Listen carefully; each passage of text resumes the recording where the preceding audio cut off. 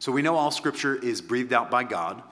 We know that it's profitable to us, as Paul says in 2 Timothy. But we have to ask, in what ways is a book like Genesis useful to us? How does it help us? Since it's not likely that you're going to go to war against an ancient Near Eastern warlord or have to worry about a rival king who wants to marry your wife. And so let me just suggest 4 ways that you can read an Old Testament narrative like Genesis well. So first, you read a book like Genesis for theology. That is to say, in these stories, we learn something of what God is like. God is revealing his character. He is telling us something about himself. We see in these stories that God is a God of holiness, that he's a God who executes judgment against sinful people. We see that God is loving and powerful as he protects his people from their enemies. We see that God is forgiving. He doesn't always give people what they deserve, but he chooses to save and to bring redemption through people who oftentimes don't merit his kindness. And so as we're going along in the book of Genesis in the coming weeks and months, Lord willing, look for ways that God is speaking to us about himself, ways that he's demonstrating his character, ways that he's displaying his power through these stories. The second of the 4 ways to read these kinds of narratives is read them for moral instruction. So these stories are meant to have obvious value to us as moral examples. In these stories, you have good guys doing good things, and you have bad guys doing bad things. And even more confusingly, like in today's passage, you have good guys doing bad things and bad guys doing good things, right? But in these stories, we get a sense for how it is we ought to live and how we shouldn't live. So in 1 Corinthians 10, the Apostle Paul is talking to the church at Corinth about how they ought to live. And he brings up the example of the Israelites wandering in the desert, all the way back in the Old Testament. So in 1 Corinthians chapter 10, starting in verse 6, the Apostle Paul says this, speaking about the Israelites in the desert. Now, these things took place as examples for us, that we might not desire evil as they did. Do not be idolaters, as some of them were. As it is written, the people sat down to eat and drink and rose up to play. We must not indulge in sexual immorality, as some of them did, and 23,000 fell in a single day. So we want to read these stories and mine from their riches moral instruction for ourselves. We want to look at their examples and either do as they did or avoid the same pitfalls. So we read these stories for theology, right, to learn about God, for moral examples. The third way we read these stories is for a sense of redemptive history. So the narratives that we read here in the Old Testament, and particularly the book of Genesis, serve as a foundation for everything that's going to happen in the rest of the Bible. The things that happen in Genesis are going to be echoed and repeated throughout the rest of Scriptures, right? We even saw in the passage that Seth read for us earlier about the prophet and the Shunammite woman, right? You have these echoes from the book of Genesis that go all the way through the whole Bible, all the way into the book of Revelation. We're going to see themes picked up. We're going to see salvation accomplished in ways that begin to seem familiar to us, right? The events in Genesis will inform the way the law of God is given in Deuteronomy. The things that happen here are going to set up the Exodus narrative. They're going to have a lot of effect on the period of rebellion and even the exile of the nation of Israel as it unfolds. And behind all of those things, what we'll see is the hand of God guiding the history of his people to bring about their redemption and salvation. So read these narratives in order to understand the larger history of God's work of redemption. And then fourth and finally, we read the historical narratives. We read the book of Genesis to find Jesus. So this is where we part company from the way that our Jewish friends read what we call the Old Testament. So if you have a Bible, flip over to Luke chapter 24. There in verses 44 to 47, we see something that's really important for us as we interpret the Old Testament. At this point in Luke's narrative, Jesus has been crucified. He's been raised from the dead, and he's about to ascend into heaven in a few short weeks. And here Jesus is speaking to his disciples after his resurrection. Luke tells us, Then he said to them, "These are my words that I spoke to you while I was still with you, that everything written about me in the law of Moses and the prophets and the Psalms must be fulfilled."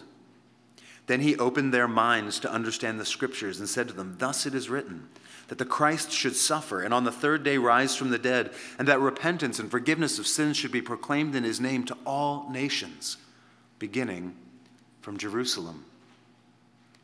So if you catch what Jesus is saying there about the Old Testament, about the Bible, as it was known in those days, right? He's saying that all of that, the law, the Psalms, the prophets, that's kind of three major categories. That's the whole Old Testament. He's saying it is about him. Right? When Jesus opens their minds to understand the Old Testament, it is to show his disciples that the Old Testament scriptures speak about him, that they point to his death and resurrection and spread of the gospel. Jesus says, "It is written that the Christ should suffer and on the third day rise from the dead, and that repentance and forgiveness of sins should be proclaimed in his name to all nations, beginning from Jerusalem." And friends, that's not written anywhere in the Old Testament like that. Jesus is saying when we understand what the Old Testament is about, we'll see that all of those things are there. And so we want to read these Old Testament narratives looking for Jesus, seeing how it is that God saves his people, how it is that God brings about forgiveness for his people, how it is that God wants his people to relate to him. And all of that's going to point us forward to Jesus, so that when we see Jesus coming, we go, "Oh, okay, I see." Just like David fought against God's enemies on behalf of his people, so now Jesus has conquered our great enemy, sin and death, so that his victory becomes our victory. I see that's what David and Goliath was really about. So with those four things in place, theology, moral example, redemptive history, and Jesus himself, you should be able to profitably and responsibly read these Old Testament books. And so what I'd like to do this morning is just make those four things my outline. So as we consider Genesis 20 and 21, I just want to go through and look at each one of those things and see how we see it. I want to switch up the order just a little bit. First, I want to see the moral example of Abraham. Right, the moral example. And here the big takeaway is going to be, don't lie in order to convince someone to marry your wife. Second, the character of God. We'll see here that God, as we've been thinking about already this morning, always keeps his promises. Then we'll look and see how this passage fits into the larger picture of God's redemption. We'll look at what Paul tells us in Galatians 4 about what's really going on in this passage. And then at the end, we'll briefly transition to the Lord's Supper by seeing how it is that this passage particularly points us forward to Christ. Okay, so let's look at Abraham's example there in chapter 20. Let's look at his moral example. So we read there. Let me start in verse 1 and go all the way through the end of chapter 20. So Genesis 20, verse 1. From there, Abraham journeyed toward the territory of the Negev and lived between Kadesh and Shur, and he sojourned in Gerar. And Abraham said of Sarah his wife, "She is my sister." And Abimelech, the king of Gerar, sent and took Sarah. But God came to Abimelech in a dream by night and said to him, "Behold, you are a dead man, because of the woman whom you have taken, for she is a man's wife." Now Abimelech had not approached her. So he said, "Lord, will you kill an innocent people? Did he not himself say to me, 'She is my sister'? And she herself said, 'He is my brother.' In the integrity of my heart and the innocence of my hands, I have done this." Then God said to him in the dream, "Yes, I know that you've done this in the integrity of your heart, and it was I who kept you from sinning against me. Therefore I did not let you touch her. Now then, return the man's wife, for he is a prophet, so that he will pray for you and you shall live. But if you do not return her, know that you shall surely die, you and all who are yours." So Abimelech rose early in the morning and called all his servants and told them all these things. And the men were very much afraid. Then Abimelech called Abraham and said to him, "What have you done to us? And how have I sinned against you, that you've brought on me and my kingdom a great sin? You have done to me things that ought not to be done." And Abimelech said to Abraham, "What did you see that you did this thing?" Abraham said, I did it because I thought there is no fear of God at all in this place, and they will kill me because of my wife. Besides, she is indeed my sister, the daughter of my father, though not the daughter of my mother, and she became my wife. And when God caused me to wander from my father's house, I said to her, this is the kindness you must do to me. At every place to which we come, say of me, he is my brother. Verse 14, then Abimelech took sheep and oxen and male servants and female servants and gave them to Abraham and returned Sarah his wife to him. And Abimelech said, behold, my land is before you. Dwell where it pleases you. To Sarah he said, behold, I have given your brother 1,000 pieces of silver. It is a sign of your innocence in the eyes of all who are with you. And before everyone, you are vindicated. Then Abraham prayed to God, and God healed Abimelech, and also healed his wife and female slaves so that they bore children. For the Lord had closed all the wombs of the house of Abimelech because of Sarah, Abraham's wife. When we last left Abraham back in chapter 19, he was looking out over the smoldering ruins of Sodom and Gomorrah. As chapter 20 opens, we get a report of his travels since that point. There in verse 1, we see that he travels towards the Negev. This is the region in the south. He finally settles in a place called Gerar in the land of the Philistines. And we see there in verse 2 that the king of Gerar was a man named Abimelech. So that might be his name, or that might be sort of his royal title. Abimelech means the king is my father. So it's a bit like the word prince, I guess. So it seems like this could be a royal title rather than the man's personal name. But anyway, it's the only way he's ever identified. There in verse 2, Abraham makes it well known that Sarah is his sister. And so Abimelech takes her as his wife. And if you've been here for this whole series in the book of Genesis, you might be thinking, are you serious? I mean, Abraham's already tried this little con back in chapter 12 with Pharaoh, king of Egypt. And there it ended badly. Right? God had sent plagues on Pharaoh until he finally connected the dots and sent Abraham away with his wife. Now, in Abraham's defense, we probably don't appreciate how vulnerable he felt. Right? He and his family had obeyed the voice of God. They had moved away from the comforts of a life where they were safe and well known. Right? Abraham even mentions there in verse 13, when God caused me to wander from my father's house. Right? His father's house, right? This was their family land. They were safe there. They were known. Now they're constantly on the road. They're sojourning in strange lands. They're a large enough group that they're going to attract attention, but they're not really large enough necessarily to always defend themselves from hostile forces. And so that explains Abraham's unease. And so in order to prevent someone from killing him, in order to take Sarah as their wife, he had hatched this little she's my sister strategy. Right? You see that there in verse 11. Right? He didn't want to die. And so he kind of made it his plan to go through and just tell people that Sarah was his sister. There in verse 13 we see, or rather in verse 12, we see there's an element of truth in that in fact we learn that she was his half-sister. In verse 13 we see this actually wasn't an isolated event. It wasn't just this one time in Egypt and this one time now in Gerar, but actually this was sort of their regular show on the road. That as they traveled around, that was their bit. They would tell people that Sarah was in fact Abraham's sister. So Abraham was afraid. He tells Abimelech, I was worried because I could tell there was no fear of God in this place. So I thought you might kill me. Now, ironically, Abimelech's terrified of God by the end of this story. There's actually quite a bit of fear. Abraham's the one who's actually full of fear not at God, but afraid of Abimelech. But it's interesting. Fear really isn't an excuse for Abraham's lie, right? It's not really an excuse that he should do this little trick. He should pull this charade every time simply because he was afraid.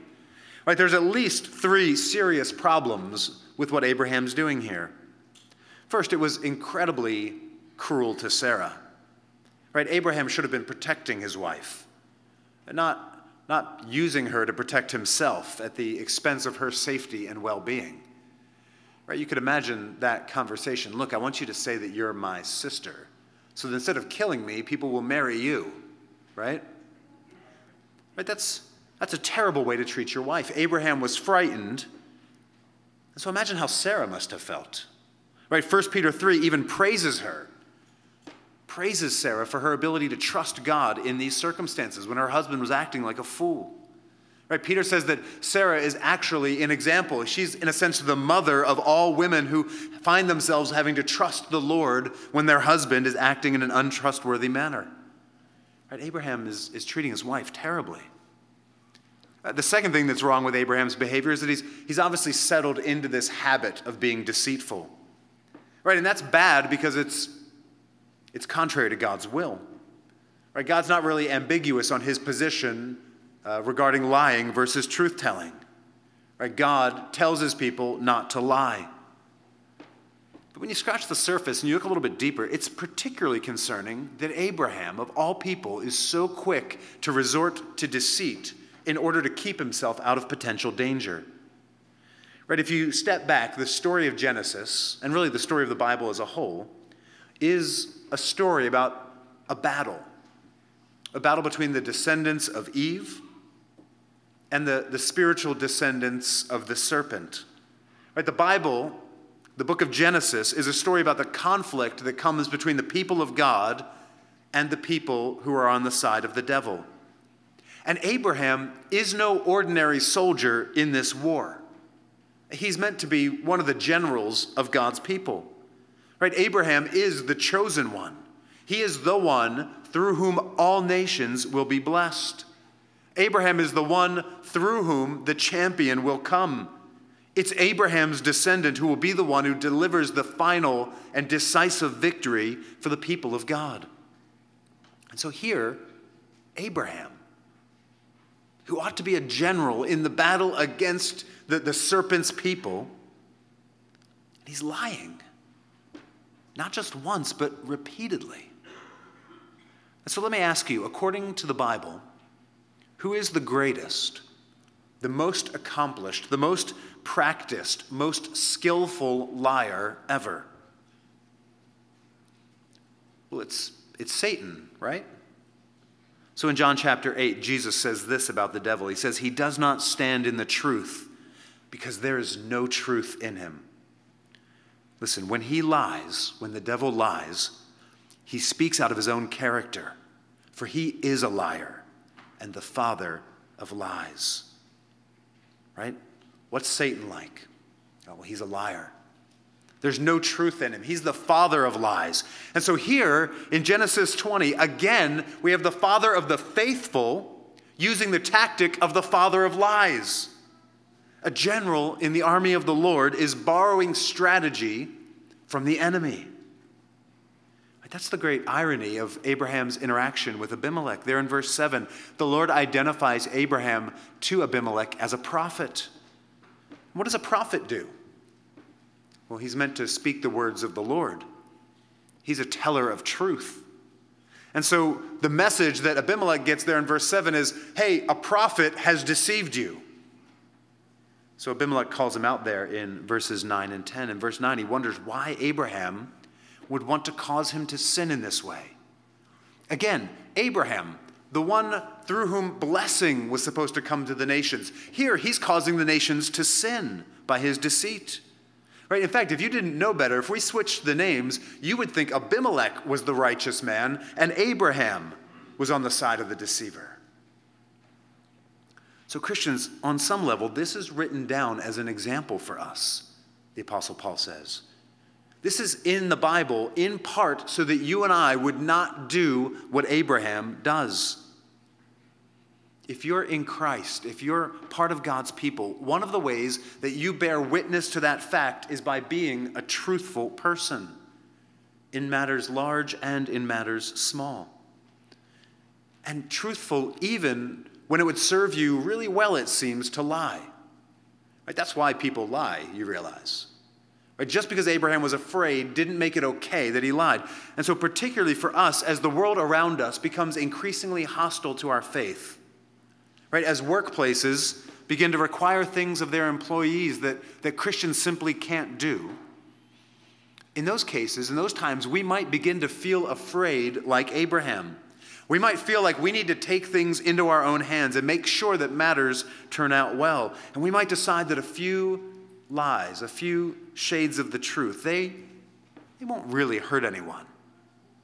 So who cares if we soften the edges or just make ourselves a bit more acceptable to the people who control our paycheck?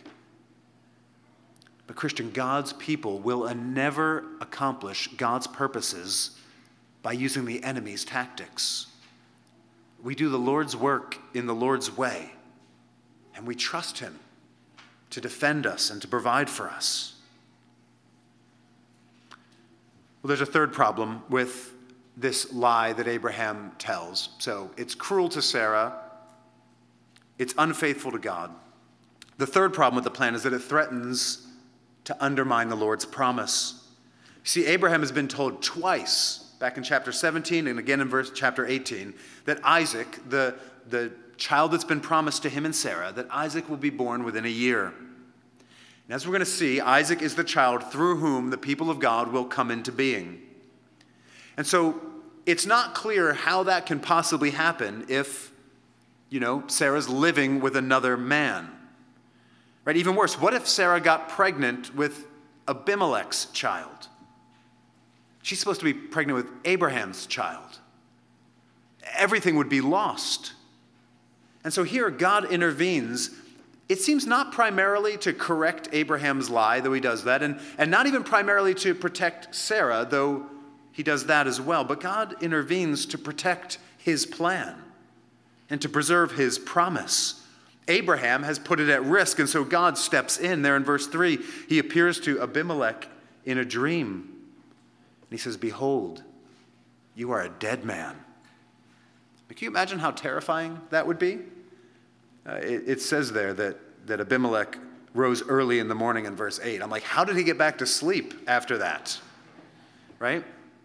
But there in verse 4, we read the good news that it's not too late. God has acted in time. Abimelech had not touched Sarah. God even says that he prevented that from happening.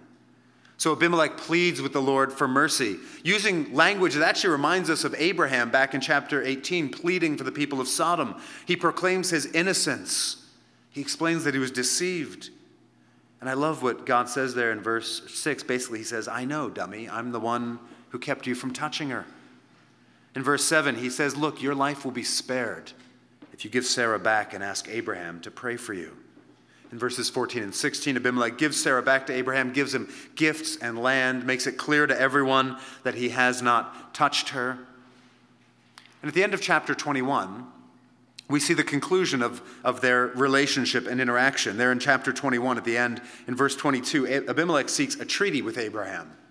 He recognizes, look, you might not be a good guy, but God is on your side. And so I need you to be on my side. In verse 23, he asks Abraham, he says in chapter 21, verse 23, "Now therefore swear to me here by God that you will not deal falsely with me." Right? Seriously. Right? He's like, look, Abraham, no more lies. Abraham maneuvers there to make sure that the ownership of a certain well that was in dispute is included in the deal. They swear an oath together, and chapter 21 ends with Abraham established in that land for many days. And so after all this, there is a happy ending. The plan and the promises of the Lord will not be undone by the sins of his people. And that brings us to our second point, and that is, what do we learn about the Lord from this passage? So we see the ethical example of Abraham, the liar. Now what do we learn about God? Well, I think the main takeaway for us is that God is, as we've seen this morning already, always faithful to keep his promises, no matter what the obstacles, no matter how it appears at any given moment. As we've just seen, he intervenes to thwart Abraham's fearful stupidity, to protect his promise. And that brings us to chapter 21, where we read this, starting in verse 1. "The Lord visited Sarah as he had said, and the Lord did to Sarah as he had promised. And Sarah conceived and bore Abraham a son in his old age at the time of which God had spoken to him. Abraham called the name of his son who was born to him, whom Sarah bore him, Isaac. And Abraham circumcised his son Isaac when he was 8 days old, as God had commanded him. Abraham was 100 years old when his son Isaac was born to him. And Sarah said, God has made laughter for me. Everyone who hears will laugh over me. And she said, who would have said to Abraham that Sarah would nurse children? Yet I've borne him a son in his old age. Now, if you've been following along in the book of Genesis, this is such a happy thing, right? You feel so glad for Abraham and Sarah after everything, after all of their failings and faults, and after all the false starts. Finally, Abraham and Sarah have a child. Moses, our author, frames it there in verse 1 in terms of God's faithfulness. God did exactly what he had promised. It's enough to make you laugh for joy. Right? In fact, in chapter 17, Abraham did laugh at the idea that God would give him a child through an old, barren woman like Sarah. In chapter 18, Sarah herself laughed at the idea. Now that it's actually happened, they laugh in a different way. They name the child Isaac, which means he laughed. Sarah says, I'm laughing. There in verse 7, it's senses like everyone's going to laugh when they hear about this. This is such a wonderful thing. Now that might seem like a nice, happy story. But it's interesting, as the Bible continues on, you see that God seems to go back to this well over and over again. Think about all of the impossible births that we see in the scriptures. So Isaac's own wife, Rebekah, will be barren. We read in Genesis 25:21. But the Lord opens her womb, and she gives birth to Esau and Jacob. Jacob's wife, Rachel, was barren, according to Genesis 29:31. But the Lord opens her womb, and she gives birth to Joseph. In Judges 13, verse 2, we read of an unnamed Israelite woman who was barren, unable to have children. But the Lord heard her cry and the cry of her husband, and she gave birth to Samson. In 1 Samuel 1:2, we read of a childless woman named Hannah. She cried out to the Lord, and he allowed her to conceive and bear a son named Samuel. Moving into the New Testament, we meet a woman named Elizabeth. We read about her earlier in our service in Luke chapter 1. She is barren and very old, according to Luke 1:7. God hears her prayers and the prayers of her husband and gives them a child, John the Baptizer. And then finally, we meet a woman named Mary. Her story is a bit different. She's actually not barren, but she is the only other kind of woman who can't have children, in that she's a virgin. And of course, she conceives by the Holy Spirit and gives birth to Jesus. You see, it's not just Sarah. God is pleased to act in this way over and over and over again at some of the most crucial points in his plan of salvation. These children aren't just normal children. They play an important role in God's plan of redemption. So what do we make of this? Why does God keep acting in this same way over and over again? Or does he just run out of ideas for interesting plot points? Does he need an editor and kind of switch up the drama a little bit? Well, I think God is pleased to bring about his salvation in these ways, because this is one way that it is abundantly clear that he alone is the one who's at work. Right? These impossible births, barren women, elderly women, even a virgin, these impossible births show that God will bring about his redemption in ways that demonstrate his power and his faithfulness. God is going to save his people in ways that only he can accomplish, so that we'll know that he alone is the one who's done it. Right, remember last week we saw Sarah laugh in disbelief at the idea that she would have a child. And the Lord responded by asking her rhetorically in chapter 18, verse 14, "Is anything too hard for the Lord?" The birth of Isaac here in chapter 21 is a resounding answer. No. Nothing is too hard for you, Lord. You can overcome circumstances that utterly confound human beings. You can bring blessing out of hopeless situations. You can turn the most painful circumstance in my life into a source of laughter. God had promised Sarah a child. Of course, there's no way that could happen. But God is always faithful. He always keeps every promise that he ever makes. Unlike Abraham, he never lies. He never fails. He never makes a mistake. And so, brothers and sisters, we can trust him. Just think about all of the promises that God has made to us in Christ. He's promised to always be with us, present by his Holy Spirit. He's promised to orchestrate every detail of our lives for good. He's promised to give us abundant life and to make streams of living water to flow out of us. He's promised us eternal life with him in a perfect world, in glorified bodies, free from sin, free from pain, free from tears. As we'll see going through 1 Peter in the evenings, he's promised us an inheritance, unfading, undefiled, imperishable, kept for us in heaven. Right? We could keep going. The Word of God is full of his promises to his people. And you can know for certain that God will bring all of those things to pass because he is perfectly faithful and completely powerful.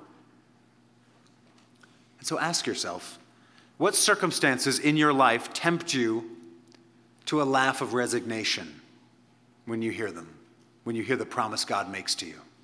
What things make it seem impossible that God would actually do the things he said he will do? Whatever it is, remember that it is God's way to do the impossible. It is God's way to wait until the situation looks hopeless before he acts, so that you'll know that he's the one who's done it. Remember what Sarah and Abraham learned here, that God is always faithful to his promises. That brings us to our third point, which is what this passage teaches us about the history of redemption. What it is that God is doing to bring about the salvation of his people. So if you look there in chapter 21, in verses 8 to 21, speaking of Isaac, it says there in verse 8, "And the child grew and was weaned. And Abraham made a great feast on the day that Isaac was weaned. But Sarah saw the son of Hagar the Egyptian, whom she had borne to Abraham, laughing. So she said to Abraham, 'Cast out this slave woman with her son, for the son of this slave woman shall not be heir with my son Isaac.' And the thing was very displeasing to Abraham on account of his son. But God said to Abraham, 'Do not be displeased because of the boy and because of your slave woman. Whatever Sarah says to you, do as she tells you, for through Isaac shall your offspring be named. And I will make a nation of the son of the slave woman also, because he is your offspring.' So Abraham rose early in the morning and took bread and a skin of water and gave it to Hagar, putting it on her shoulder along with the child, and sent her away. And she departed and wandered in the wilderness of Beersheba. When the water in the skin was gone, she put the child under one of the bushes. Then she went and sat down opposite him a good way off, about the distance of a bow shot. For she said, 'Let me not look on the death of the child.' And as she sat opposite him, she lifted up her voice and wept. And God heard the voice of the boy. And the angel of God called to Hagar from heaven and said to her, 'What troubles you, Hagar? Fear not, for God has heard the voice of the boy where he is. Up, lift up the boy and hold him fast with your hand, for I will make him into a great nation.' Then God opened her eyes, and she saw a well of water. And she went and filled the skin with water and gave the boy a drink. And God was with the boy, and he grew up. He lived in the wilderness and became an expert with the bow. He lived in the wilderness of Paran, and his mother took a wife for him from the land of Egypt." So now Isaac is a couple years old, and we have a problem.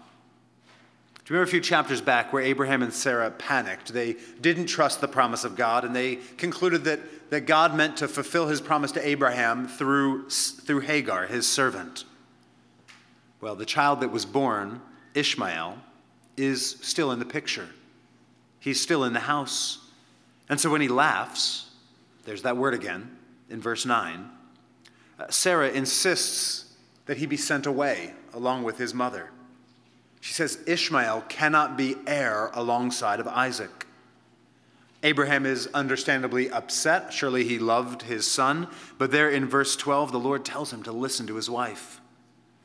And again, it's the importance of Isaac as the child of promise that explains it. God tells him, look, you've got to send Ishmael away. Listen to your wife, because it is through Isaac that your offspring shall be named. God wants it to be very clear that Abraham's descendants are his descendants through Isaac. The promise is made to that line, not to Ishmael's. Then verse 13, the Lord promises that he will care for Ishmael, that he will even make him a great nation as well. But there in verse 14, the mother and child are sent off into the desert with, frankly, insufficient provisions. Things go poorly as you'd expect. The water runs out, death appears inevitable, and so Hagar goes off a bit away so she doesn't have to watch her son die. And as she wept, the Lord heeded the boy's cry and opens their eyes so they can see a well of water. Ishmael lives in the wilderness. He marries an Egyptian woman. We won't hear much about him again until Abraham dies and he comes back to help Isaac bury him. But we will see that he has quite a few descendants, and the Lord is faithful to do what he said. So what on earth does that teach us about God's plan of redemption? Well, frankly, I have no idea. Or at least I wouldn't have any idea if it weren't for the Apostle Paul many, many years later. After Jesus' birth, after Jesus' life and death and resurrection, the Apostle Paul, inspired by the Holy Spirit, tells us exactly what is going on here. Listen to what Paul writes to the churches in Galatia, in Galatians chapter 4, starting in verse 21. He says, "Tell me, you who desire to be under the law, do you not listen to the law?" He's saying, have you not paid attention to the book of Genesis? Verse 22, "For it is written that Abraham had two sons, one by a slave woman and one by a free woman. But the son of the slave was born according to the flesh, while the son of the free woman was born through promise. Now this may be interpreted allegorically. These women are two covenants. One is from Mount Sinai, bearing children for slavery. She is Hagar. Now Hagar is Mount Sinai in Arabia. She corresponds to the present Jerusalem, for she is in slavery with her children. But the Jerusalem above is free, and she is our mother."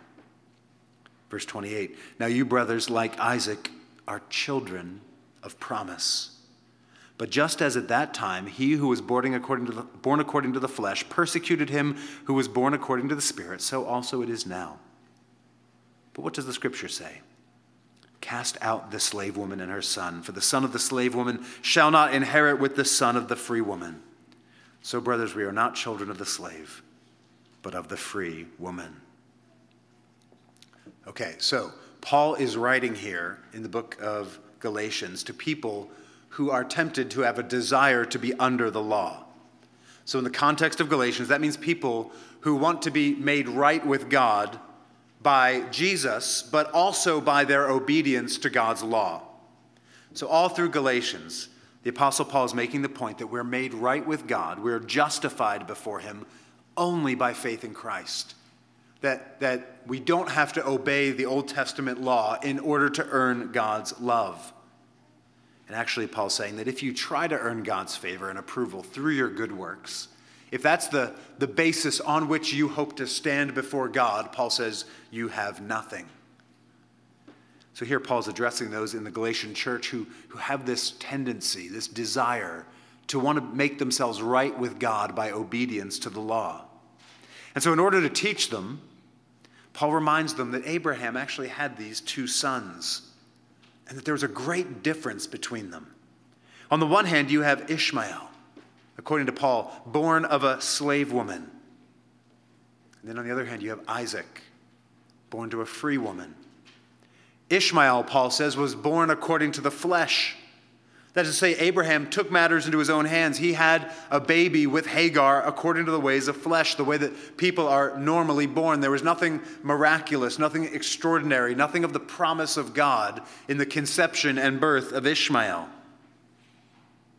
But Isaac, Paul reminds us, was born through promise.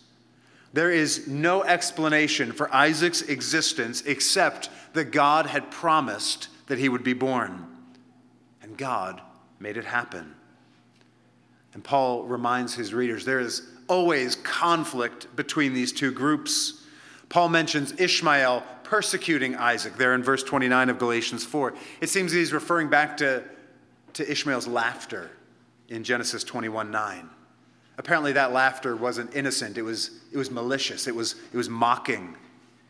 And so Paul says in verse 30 that Sarah was right to throw them out because she understood that these two groups could not live at peace, that it has to be clear that the promise of God goes through Isaac. And so Paul says something surprising in verse 24 of Galatians 4. He says these two women, Hagar and Sarah, with their two children, Ishmael and Isaac, can be understood to represent spiritual truths. Hagar, Paul says, represents Mount Sinai, where the law of God was given. She represents all of our attempts to earn God's favor and approval through our obedience to the law. When you think of what happens to people who try to please God this way, Paul's saying, think of Hagar and Ishmael dying in the desert. But Paul tells the believers, you're not them. You're like Isaac. You're children of the promise. Do you see what he's saying? He's saying that Genesis 21, the story of Ishmael and Isaac, it really tells us something important about God's salvation. And it tells us something really important about ourselves as followers of Christ.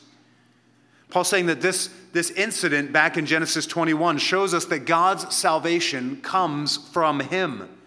It's not something that human beings can take into their own hands. It's not something we can accomplish by our own means. That's why Isaac had to be born by a miracle. Right? The only reason Abraham and Sarah were able to have a child was because God had promised it to them. They had no resources, no power, no means to make it happen. And in fact, when they did take matters into their own hands, all they got for it was Ishmael. He might have been a nice enough person, but he wasn't the child of promise. He wasn't the one through whom God would bring his salvation. God wasn't going to cooperate with Abraham. He wasn't going to let Abraham do half the work and then he would do the rest. No, the promise has to come through the work of God. The story shows us also something about ourselves as Christians. Paul says that if you're in Christ, you are, like Isaac, a child of the promise. That is to say, you are right with God. You are in God's family because God has made it so. God has done everything necessary to make you his child, just as he did everything necessary to bring Isaac into the world. Friends, that's great news for us. It means that we are every bit as precious to the Lord as Isaac was to Abraham. Right? Isaac didn't have to do anything in order to earn Abraham's love. Abraham loved him because he was the child that had been promised to him. Brothers and sisters, this means that we can't mess our salvation up because it's never depended on us in the first place. It means we don't have to strive. We don't have to earn in order to be right with God. We simply receive his promise as his adopted children. And friends, that brings us to Jesus, the last thing for us to see this morning as we come to the Lord's table. We come to a passage like this and we wonder, where exactly do we see Jesus? How does this passage inform or deepen our understanding of God's salvation through the death and resurrection of his Son? But we see in chapter 21 the birth of a promised Son. And we see also God's great mercy on the cast out Son. And roughly 2,000 years after these events took place, God sent another promised Son. A greater promised Son, his own Son, born, as we've seen, through a miracle, come to bring the promise made to Abraham to its ultimate fruition, to bring salvation to all the nations. Jesus descended from the line of Abraham, descended from the line of Isaac, God's own Son, enjoyed the delight of his Father in heaven, every bit as much as Isaac enjoyed the delight of his father Abraham. But there's a shock in Jesus' life. Because Jesus didn't get to live like Isaac. Instead of being fawned over and delighted in like Isaac, Jesus was rejected. Jesus was betrayed by a friend. By the plan of God, he was condemned by his enemies, handed over to the Gentiles, and murdered on a cross. Instead of being treated like the promised son, Jesus was treated worse than Ishmael. He was cast off into the wilderness. But God was merciful to Ishmael. Unlike Hagar's son, the Lord Jesus received no mercy. When he thirsted on the cross, there was no divine provision of a well to save him. You see, when God sent his promised son, he didn't send him to enjoy blessings, but rather to take our curse upon himself. Because we've all rebelled against God, we are all like Ishmael. We are all outcasts. We all don't belong in the family of God. We are strangers to God's promise. God promises salvation, but you and I, because of our rebellion against God, we are not qualified. It doesn't apply to us. We have no hope, no prospects, any more than Ishmael did dying in the wilderness. But Jesus, the promised Son, bore the full penalty for our sins in his body on the cross. Jesus took on himself all of our sin, all of our shame, everything that keeps us from the family of God, everything that disqualifies us from God's promises. But that's not even the end of the story, because Jesus rose from the dead in victory over sin and death. And so, friend, now he is alive at this moment. And he offers salvation to anyone who will come to him. Friend, if you're not a follower of Christ, today you can become a child of the promise. You can't make it happen through your own effort, through your own goodness, through your own cleverness. Human effort alone can't bring about this result. But friend, God can, and he will. Today, Jesus offers you forgiveness for all your sins. He offers you adoption into God's family, the sure promises of eternal life with him in heaven. And friend, God is a God who always keeps his promises. The only way you can have them is by trusting in Jesus. And for those of us who are followers of Jesus, we come to the Lord's table in faith this morning. We remember his shed blood and his broken body. And we rejoice in, we exult in that great love that our Heavenly Father has for us as his children. We come to the table basking in the delight that our Father takes in us because of Christ. We come to the table recognizing the price that he paid so that we who were far off could be made children of the promise. So let's pray together, and then we'll sing, and then we'll celebrate the Lord's Supper. Let's pray. Our God, we praise you for your great faithfulness. Who is like you, a God who speaks things into existence, who promises the impossible and then delivers in ways far beyond our imagination? Who is a God like you, setting his love on faithless, deceitful, unbelieving people like us? Oh God, we love you. We are the children of your promise. We have been brought into your family by the power of your Holy Spirit through union with your beloved Son. And so we delight in you. We rejoice in your love, and we pray that you would help us to glorify you, to trust you in all that we do. And we ask these things in Christ's name. Amen.